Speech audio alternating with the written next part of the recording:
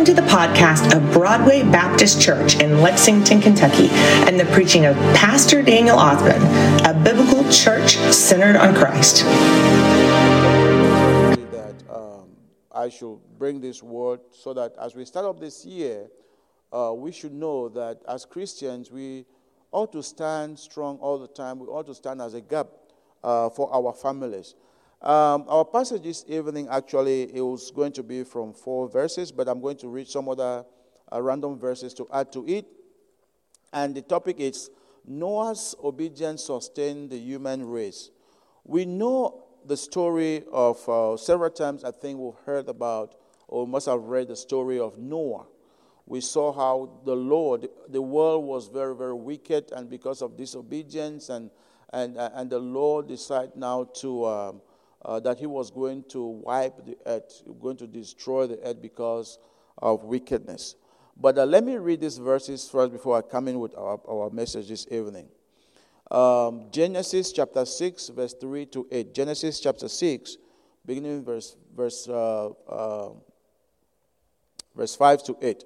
And this is what verse 5 says. And God saw that the wickedness of man was great in the earth, and that every imagination of the thoughts of his heart was only evil continually. And it repented the Lord that he had made man on the earth, and it grieved him at his heart. And the Lord said, I will destroy man whom I have created from the face of the earth, both man and beast, and the creeping thing, and the fowls of the air, for it repented me that I have made them. And then verse 8 says, But Noah found grace in the eyes of the Lord. I want us to know just a little bit. I will not really go detailedly about telling or trying to tell who actually Noah was, but I want to talk about Noah in relationship from with his father or his background. So who is Noah? According to Genesis chapter 5, verse 28, we see that it says that, and Lamech lived 182 years old and begat a son. So Noah, actually, he was the son to Lamech. Lamech was the great-grandson of Cain, who actually killed his brother Abel, according to Genesis chapter 4, verse 8. Then we see Lamech also, that is Noah's father. In Genesis chapter 4, verse 23, he was confessing to his 2 wives that he had killed a man. Now, you see, from the time that Adam sinned in the garden, sin was increasing. You found from the time that Adam rebelled against God. Now, you find it goes on. You see that Adam's son, Cain, killed the brother. And you go on to see that the connection between Adam, the connection and the increase of sin was going on, and it was increasing every day and every day and every day, even up to the time of Noah. So during the time of Noah, wickedness was increasing on the face of the earth, and every imagination of the thought of human heart was only evil and evil and evil. And the Bible says that evil continually. That means that the best thing that man can do, the best thing that the natural heart, the natural man can do, is only thinking about evil. Verse 6 of our text, verse 5 of our text says, And God saw that the wickedness of man was great in the earth, and that every imagination, meaning that every thought and everything that humans were imagining in their minds was only how to do evil, how to continue, how to do evil. And this went on, the Bible says that it went on continually. Continually means that it's something that they live on. It's a habitual lifestyle whereby they find comfort in thinking only how to do evil. The world we live today is not different from that. People's hearts are so saturated, it's flooded with ideas on how to bring destruction against God, destruction against God's creation, and destruction against fellow human being. That is the mind, the natural mind. It thinks only on destruction. And just so we know, When we have that kind of mind, that set of mind, that thinks only evil and only evil, God knows, and God is not happy with that. And God is not happy with that. So we see in verse 6 says that it regretted God while he had made man. So God was sitting and looking at this increase of evil, an increase of the thoughts of evil in man. And God looked at man, and God is kind of it's just like a father or a mother will look at the son. Am I really your mother? Did I really bring you into this earth? Because you are so different, you are contrary to me. The things that you do does not in any way conform to my ideologies as a father or as a mother who actually brought you. So God looked at man and regretted why he had to make man. This is not a good thing, that God should look at man that he created and will regret why he made man, just because the context of the heart of man is just full of evil. And so this to say, I want to caution us that, brothers and sisters, Paul actually, as a matter of fact, Paul says in Romans chapter 12, 1 and 2, Paul warns us, he said we should not be conformed to the patterns of this world, but we should what? We should be transformed by the what? By the renewing of our minds, to renew our minds. So therefore, each time a child of God, you find this thought, this evil thought, popping into your mind, what you have to do, you have to renew your mind with the word of God. You have to remind yourself and tell yourself that in you, there is no place in you to be harboring all these thoughts. Because the truth is that when you harbor a wrong idea in you for so long, when you harbor this thought, this intention, this negative intention, this wrongful intention in you for so long, you know what? The next thing will be that it will start to hatch. And when it starts to hatch, that is when you start to act according to those wrongful thoughts that are harboring in your heart. Okay? So the Lord regretted why he had to make man. Now we go to verse 6. And in verse 7, verse 7 says that God vowed to destroy man from the face of the earth, including everything that he has made associated to man. So God was very, very angry. And God wanted to completely erase man, destroy man completely out of the face of the earth. Why was God planning to do that? Because God saw that the heart of man was desperately and desperately wicked. Desperately wicked. When the heart of man is in such a desperation of wickedness, such that man is always and always and always looking for evil to do, thinking of evil, planning of evil, orchestrating evil to carry out the evil act. And God sees the contents of our heart. And God is not happy. God is not happy. So too is the situation here. During the time of Noah, God saw that the heart of man was very, very wicked. And God was not happy, and he repented why he created man. And God now planned now to completely erase man from the face of the earth. And then we see in verse 8, but verse 8 tells us that, but Noah found grace in the eyes of the Lord.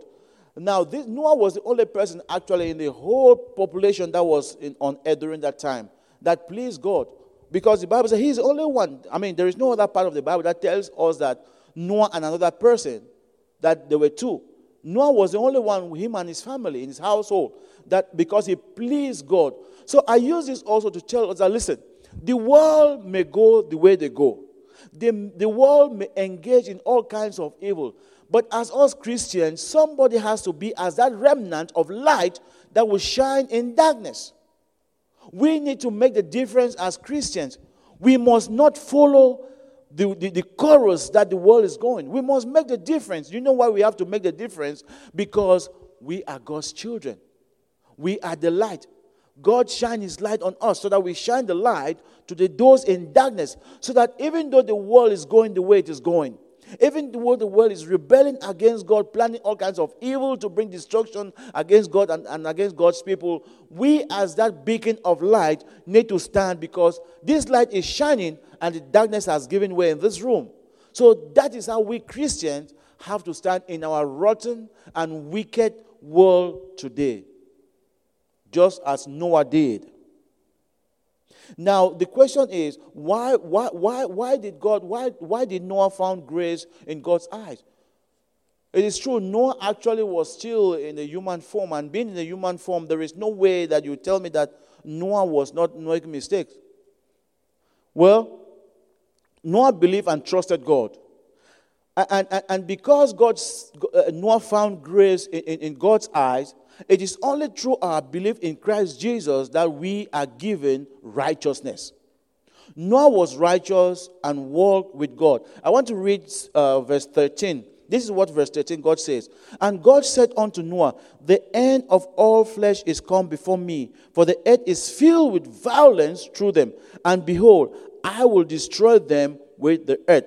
So therefore, on the basis of this verse, chapter 6, verse 13, I can make this natural inference that Noah was not a wicked man. He was not a corrupt or violent. He was not corrupt or violent. He did not live like a rebel against God. So Noah found grace in the eyes of the Lord because he trusted God.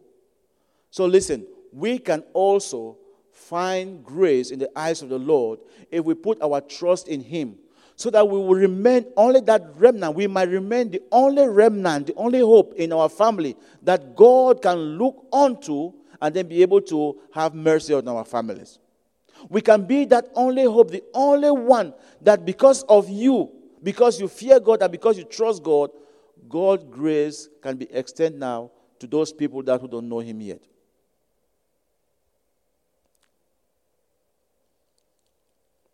And we see in verse 18, because Noah actually found grace in God's eyes, we see in verse 18, the Lord says that, but with thee I will establish my covenant. And this is a covenant that the Lord established with Noah, because Noah trusted God. Noah loved God. Noah was obedient to the Lord. God says that, He says that, and thou shalt come into the ark, thou and thy sons, and thy wife, and thy sons' wives with thee. So the Lord established, when He gave orders to Noah that that Noah should build an ark, God promised He was going to destroy the earth. But He says that, Noah, I'm going to spare you and your household. That you are the ones with those pair of animals that I'm going to tell you that you will enter into that ark. So we see now that because of his obedience unto the Lord, the human race now was sustained. Because were it not that Noah actually trusted God, were it not that Noah actually feared God, I think God should have erased the whole human race from the earth, but for Noah. So we also can be as a blessing to those who are family members. We can stand the gap for them. We can pray and intercede for them. We can stand that gap for the stubborn family members who don't want to believe. For the stubborn family members who don't even want to hear anything about God, we can stand the gap for them and pray consistently and trust God for their salvation. God can do it. And I'm about to run up now. And when you go to you read Genesis chapter 7, 21 to 23, this is what it says. Genesis chapter 7, 21 to 23. And all flesh died that moved upon the earth, both of fowl and of cattle and of beast and of every creeping thing that creepeth upon the earth, and every man, all in whose nostrils was a breath of life, of all that was in the dry land, died.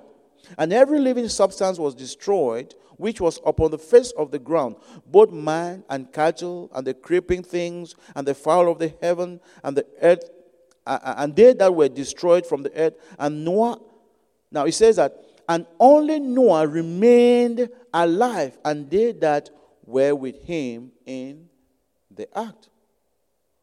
So only Noah was alive, him and his household, and they that were in the ark. And the question is, why was Noah alive? I just said it. God spared Noah and his household because Noah trusted God. Noah believed God. Noah did not follow the masses, what they were doing. Noah knew that he is a child of God, and he stood his ground and trusted God right up to the end.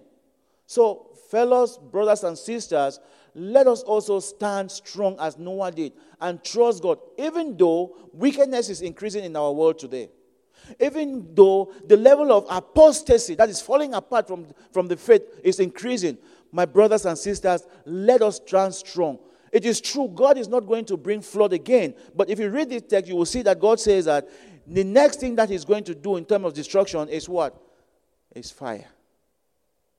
God is going to judge. And those whose names are not in the book of life will do what? Will be cast into hell, which is a lake of fire. That is the second death. Destruction is still coming. Doom is still coming for anybody who refuses and is allowing his heart to build wickedness, to build evil, and to plan evil, and to go and bring destruction to the things that God has created, and even unto the Lord. So we need to stand the gap for our family members so that they should not be cast into the lake of fire.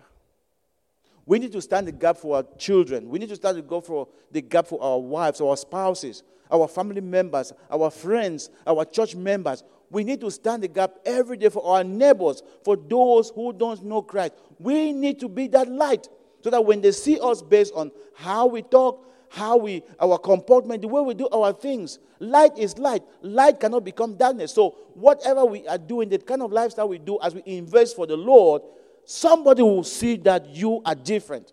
And that is the truth about Christianity. Amen. So my prayer is that, brothers and sisters, keep on holding on to the cross. Don't give up. It is true, difficulties will come. It is true, painful moments will come.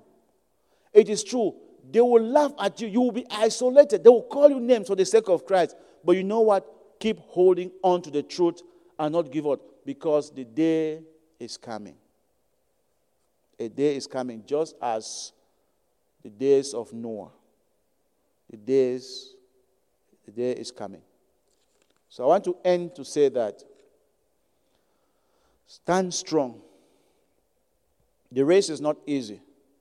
But you know, there is one thing that encourages us every day, because Jesus Christ promised that he will not leave us alone. We are not by ourselves. We have a God that at any time we call on him, he is going to answer us. So don't give up. Don't give up. This year, my prayer is that all of us as members of Broadway Baptist Church and as the elect of God, that we will stand strong regardless. We will stand strong and look only onto the cross regardless and move on. Because when we stand strong and move on, God will hold our hands and will direct us, and we will make it to the end. Amen? Let us pray. Lord, we just want to thank you so much for this wonderful service this evening. We pray that, God, you will take the glory, you will take the honor. And Lord God, you will strengthen us, oh God, as we put our trust on you. You are God and you are our maker. It is only in you that we live, Lord.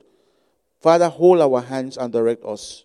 Show us the way. Shine your light on our path continually, that we will see the light and continue to walk in the light.